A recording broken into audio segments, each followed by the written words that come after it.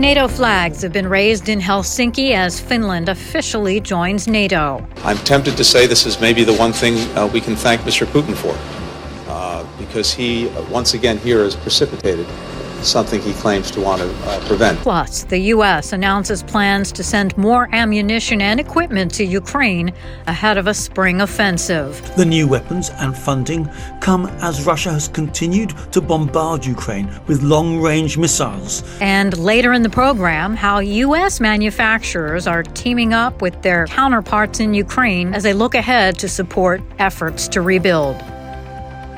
Today is Tuesday, April 4th. From the Voice of America, this is FLASHPOINT Ukraine.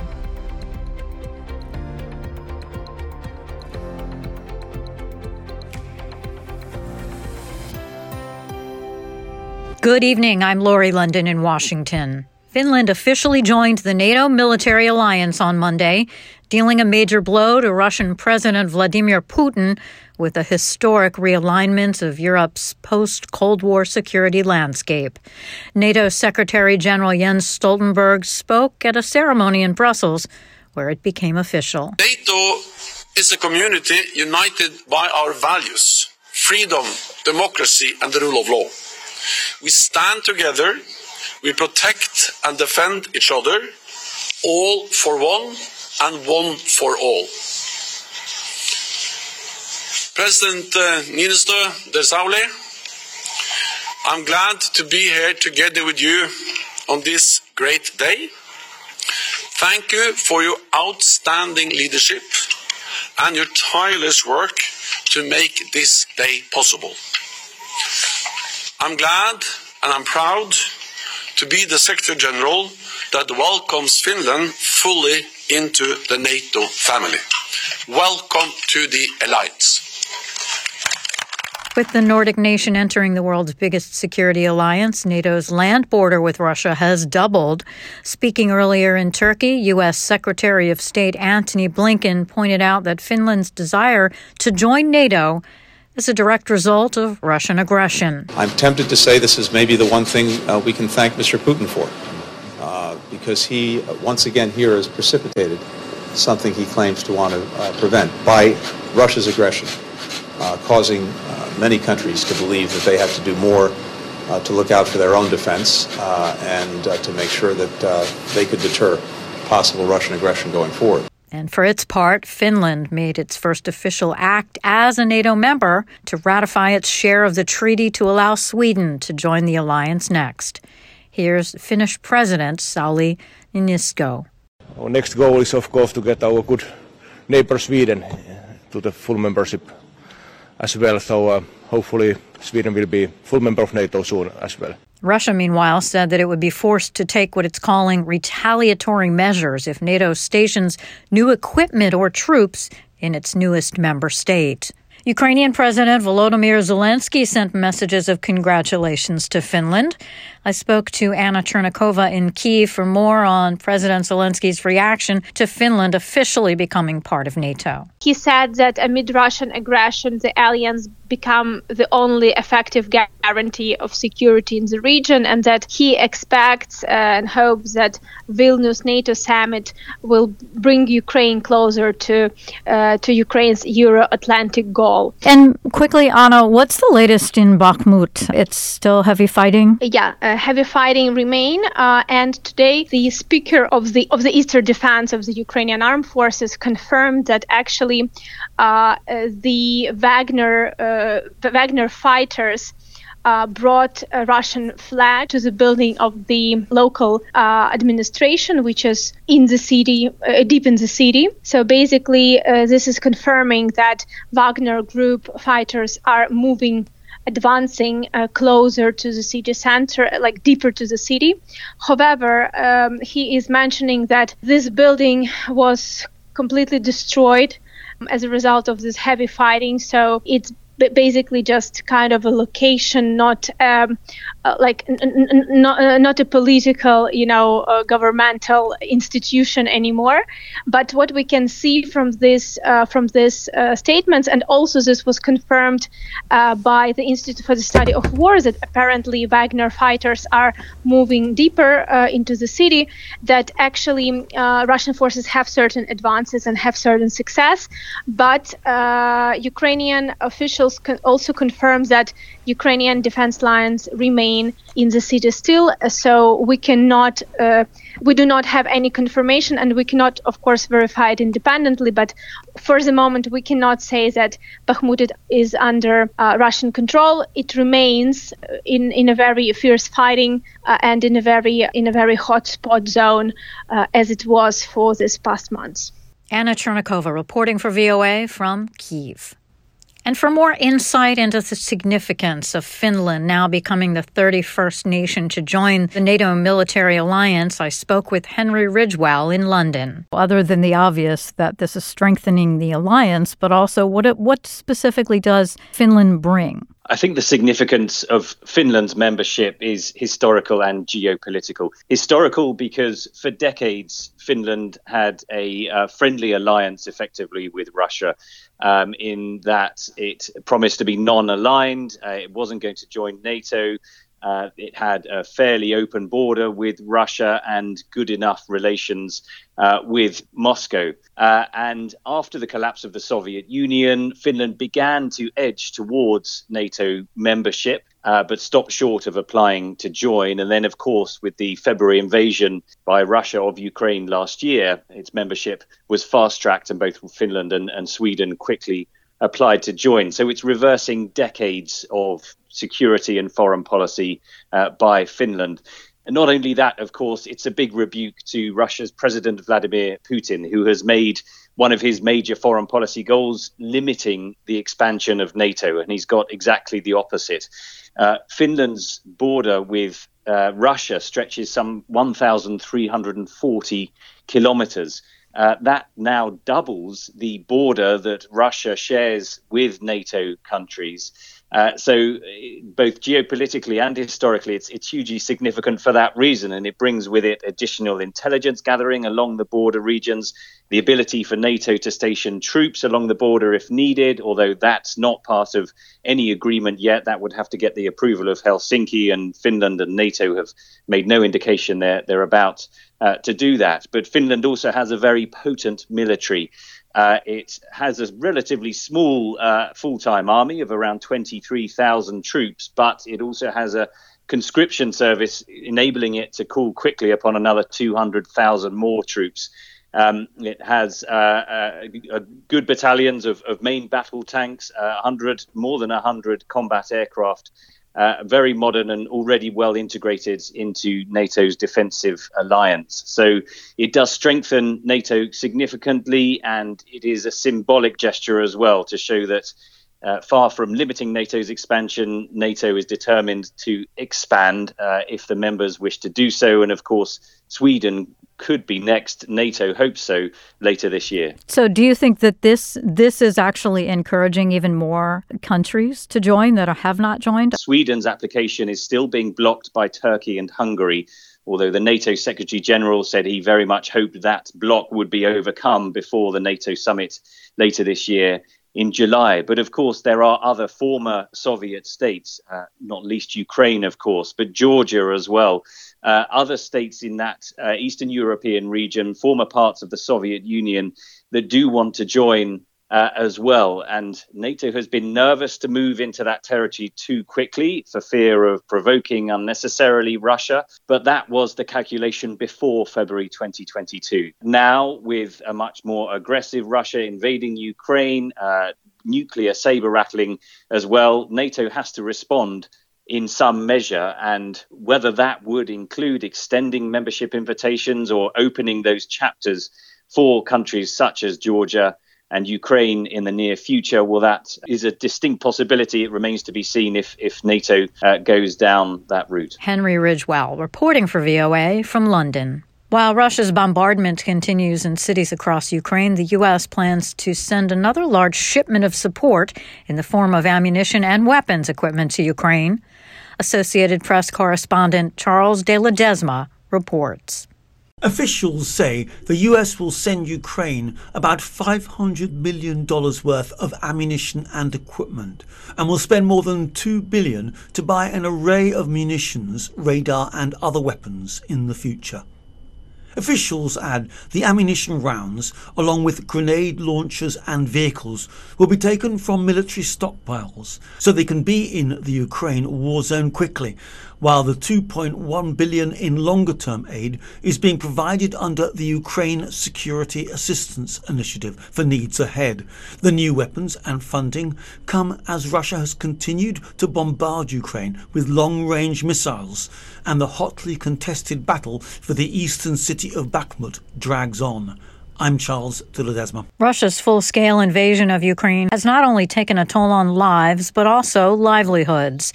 The impact on agriculture and supply chains has spread well beyond its border, with global implications. Now, manufacturers in the U.S. are uniting with their counterparts in Ukraine and looking ahead to the task of rebuilding.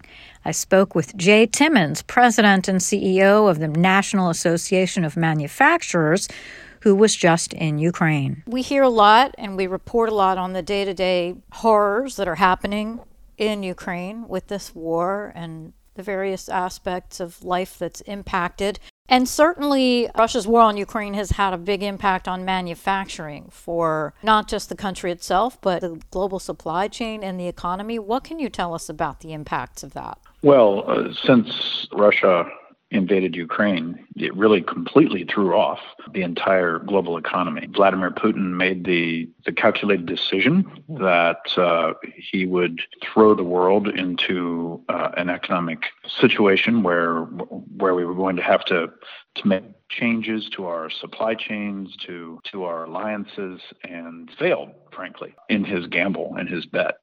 But the bottom line is, if you look at Ukraine and you look at all of the things that they were doing to build their economy, not just manufacturing products, but also manufacturing agricultural goods, that has really caused a lot of concern for the global economy. It's caused concern for nations that have traded with Ukraine. Look, the United States should be looking at Ukraine before the war, they should have been looking at Ukraine as a solid partner, certainly a democratic partner and potential economic partner.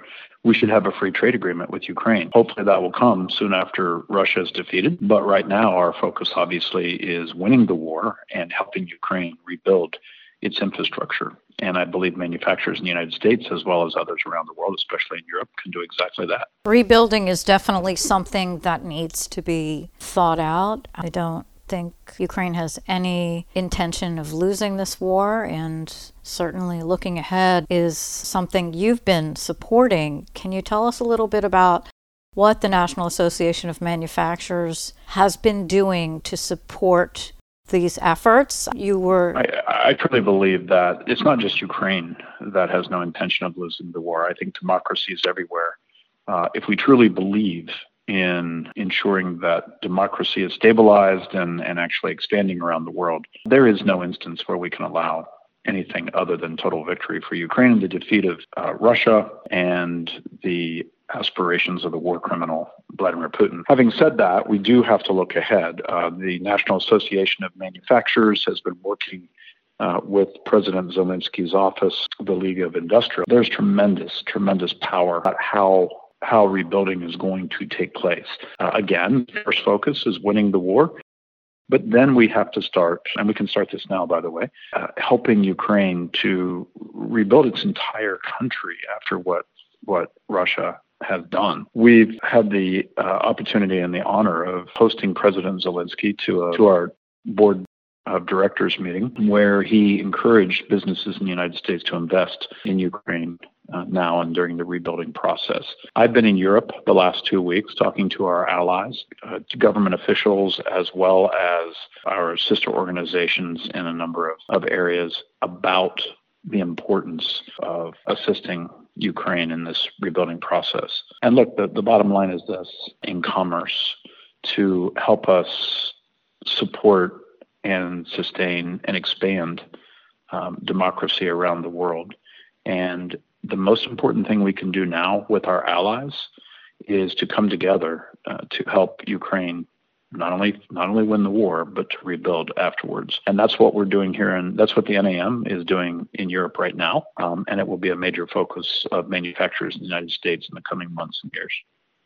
What does a stable economy and a future of rebuilding, what does it look like specifically?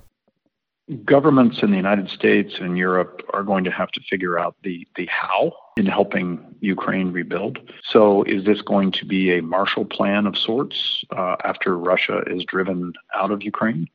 Will we need to set up some sort of a fund that can be jointly shared between the North American Alliance and perhaps the European Union and other allies around the world, so that these expansionistic tendencies of war criminals like Vladimir Putin are put to bed before they're even dreamed about? So if we can think through that, I think President Biden and others are going to have to think through, what is this going to look like? They need to be thinking about now how they're going to put such an economic effort together, and then partnering with the power of manufacturers and other tools of commerce, that rebuilding process can start to occur in earnest. Now, look, there are questions about issues Ukraine has had in terms of corruption in the past. That is not President Zelensky's, that does not fall on his shoulders, but ensuring that Ukraine continues to expand transparency and abide by the rule of law will be a very important message for all of the investors in whatever rebuilding plan there is, so that manufacturers can be a part of the process and the solution right from the beginning, so to help us rebuild. We look forward to helping to shape that. Jay Timmons, President and CEO of the National Association of Manufacturers.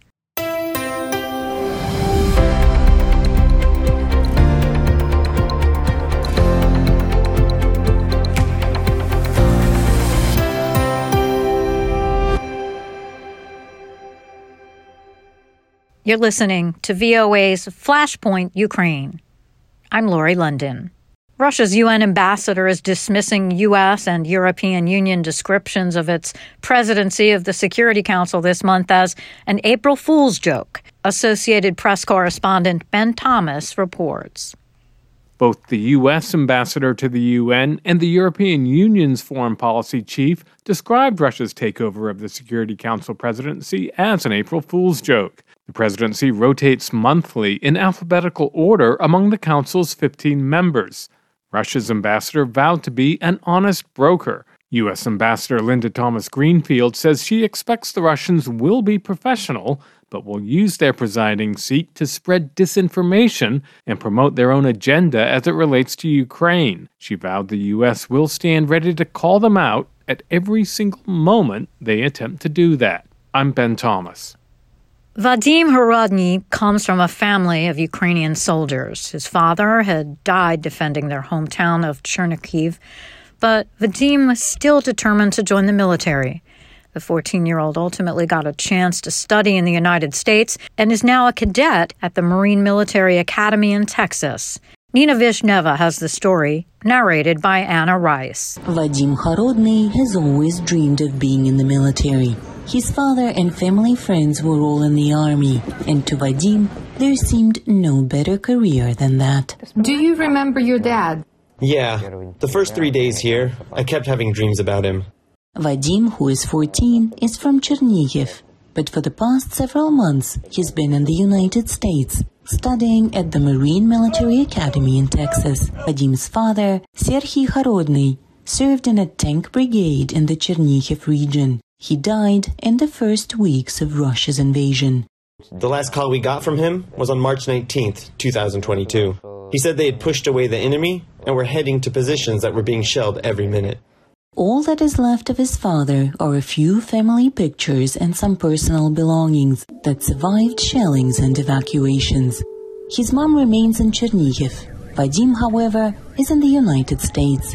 Thanks to a charity fund that helps the children of fallen Ukrainians, he attends the Marine Military Academy in Texas. Our fund helps all children, regardless of whether their parents were civilians or military. If they have lost one or both parents during the war, we will help them. The Marine Military Academy is a private military boarding school for boys in grades 7 to 12 and offers an optional postgraduate year. In addition to academic subjects, students can take part in sports and learn basic military discipline. Vadim's classes are all in English. English teacher Tatiana Simashka, who lives in the U.S., helps him with language difficulties. They study online, but get a chance to meet in person when Vadim is on vacation. I'm trying to do what I can to help. My brother and his family live just outside the Kyiv region. To be honest, I see it as my duty to help children like Vadim. Vadim's hoodie has his last name embroidered on it, together with the Alpha Company logo, indicating he is one of the top students in his class. He believes that if he wants to be like his father, he must be the best. For Nina Vishneva in New York, Anna Rice, VOA News. As bloody, stalemated battles in Ukraine continue, young dancers in the eastern city of Izum are training again, hoping to resume competition despite the destruction of their theater. VOA's Heather Murdoch reports from Izium, Ukraine. Before Russia's war on Ukraine, this dance team was competitive, winning medals in regional, national, and international competitions. But by early April last year, Russia had taken the city of Izium. Dance practice, once held in this nearly 100-year-old theater, was abruptly halted, along with businesses, academic schools, and much of normal life. In the first days of occupation, we spent our time counting the shells falling. In one day, we counted 400. In September, Ukraine retook the city in a hail of bombs. But dancers say the violence continued as Russia attacked after they retreated. In the following weeks and months, the front line slowly moved away from the town, and life became a bit easier. After Ukraine returned to Izium, water came back, and we could clean the apartment. It was hard to live under Russia because our windows were covered with plastic sheets. It was only okay in the summer. Now gas, electricity, and water have returned. The nearest war zone is now at least 60 kilometers away, and in December, this technical college began hosting children's dance classes. Not long ago, we heard shelling, but it was far away. At the theater, Oliesa Bilyaga, the head dance coach, says they plan to repair and reopen the facility one day. But the municipality does not have the money right now. Most of her students and their families fled their homes after Russia invaded Ukraine in February 2022, she says. And only about 30% have returned to training. I thought about leaving, but my mother didn't want to. And to leave by myself would be wrong.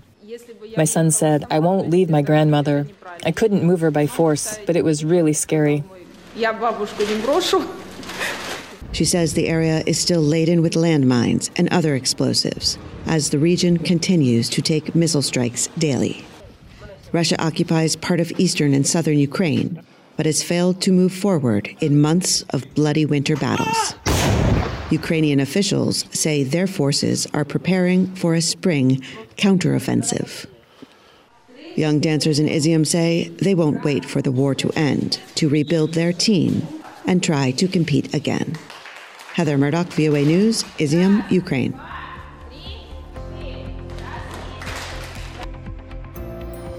And that'll do it for us today. Stay up to date with continuing coverage on Ukraine and news from around the world 24 hours a day at voanews.com.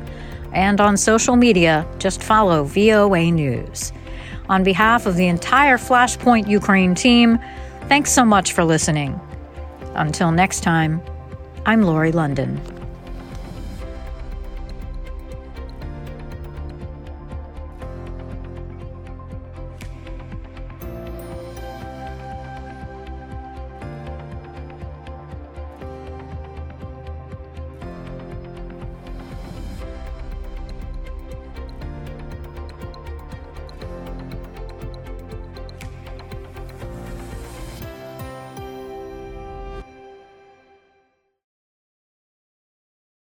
This is the voice of America. Washington, Z, DC.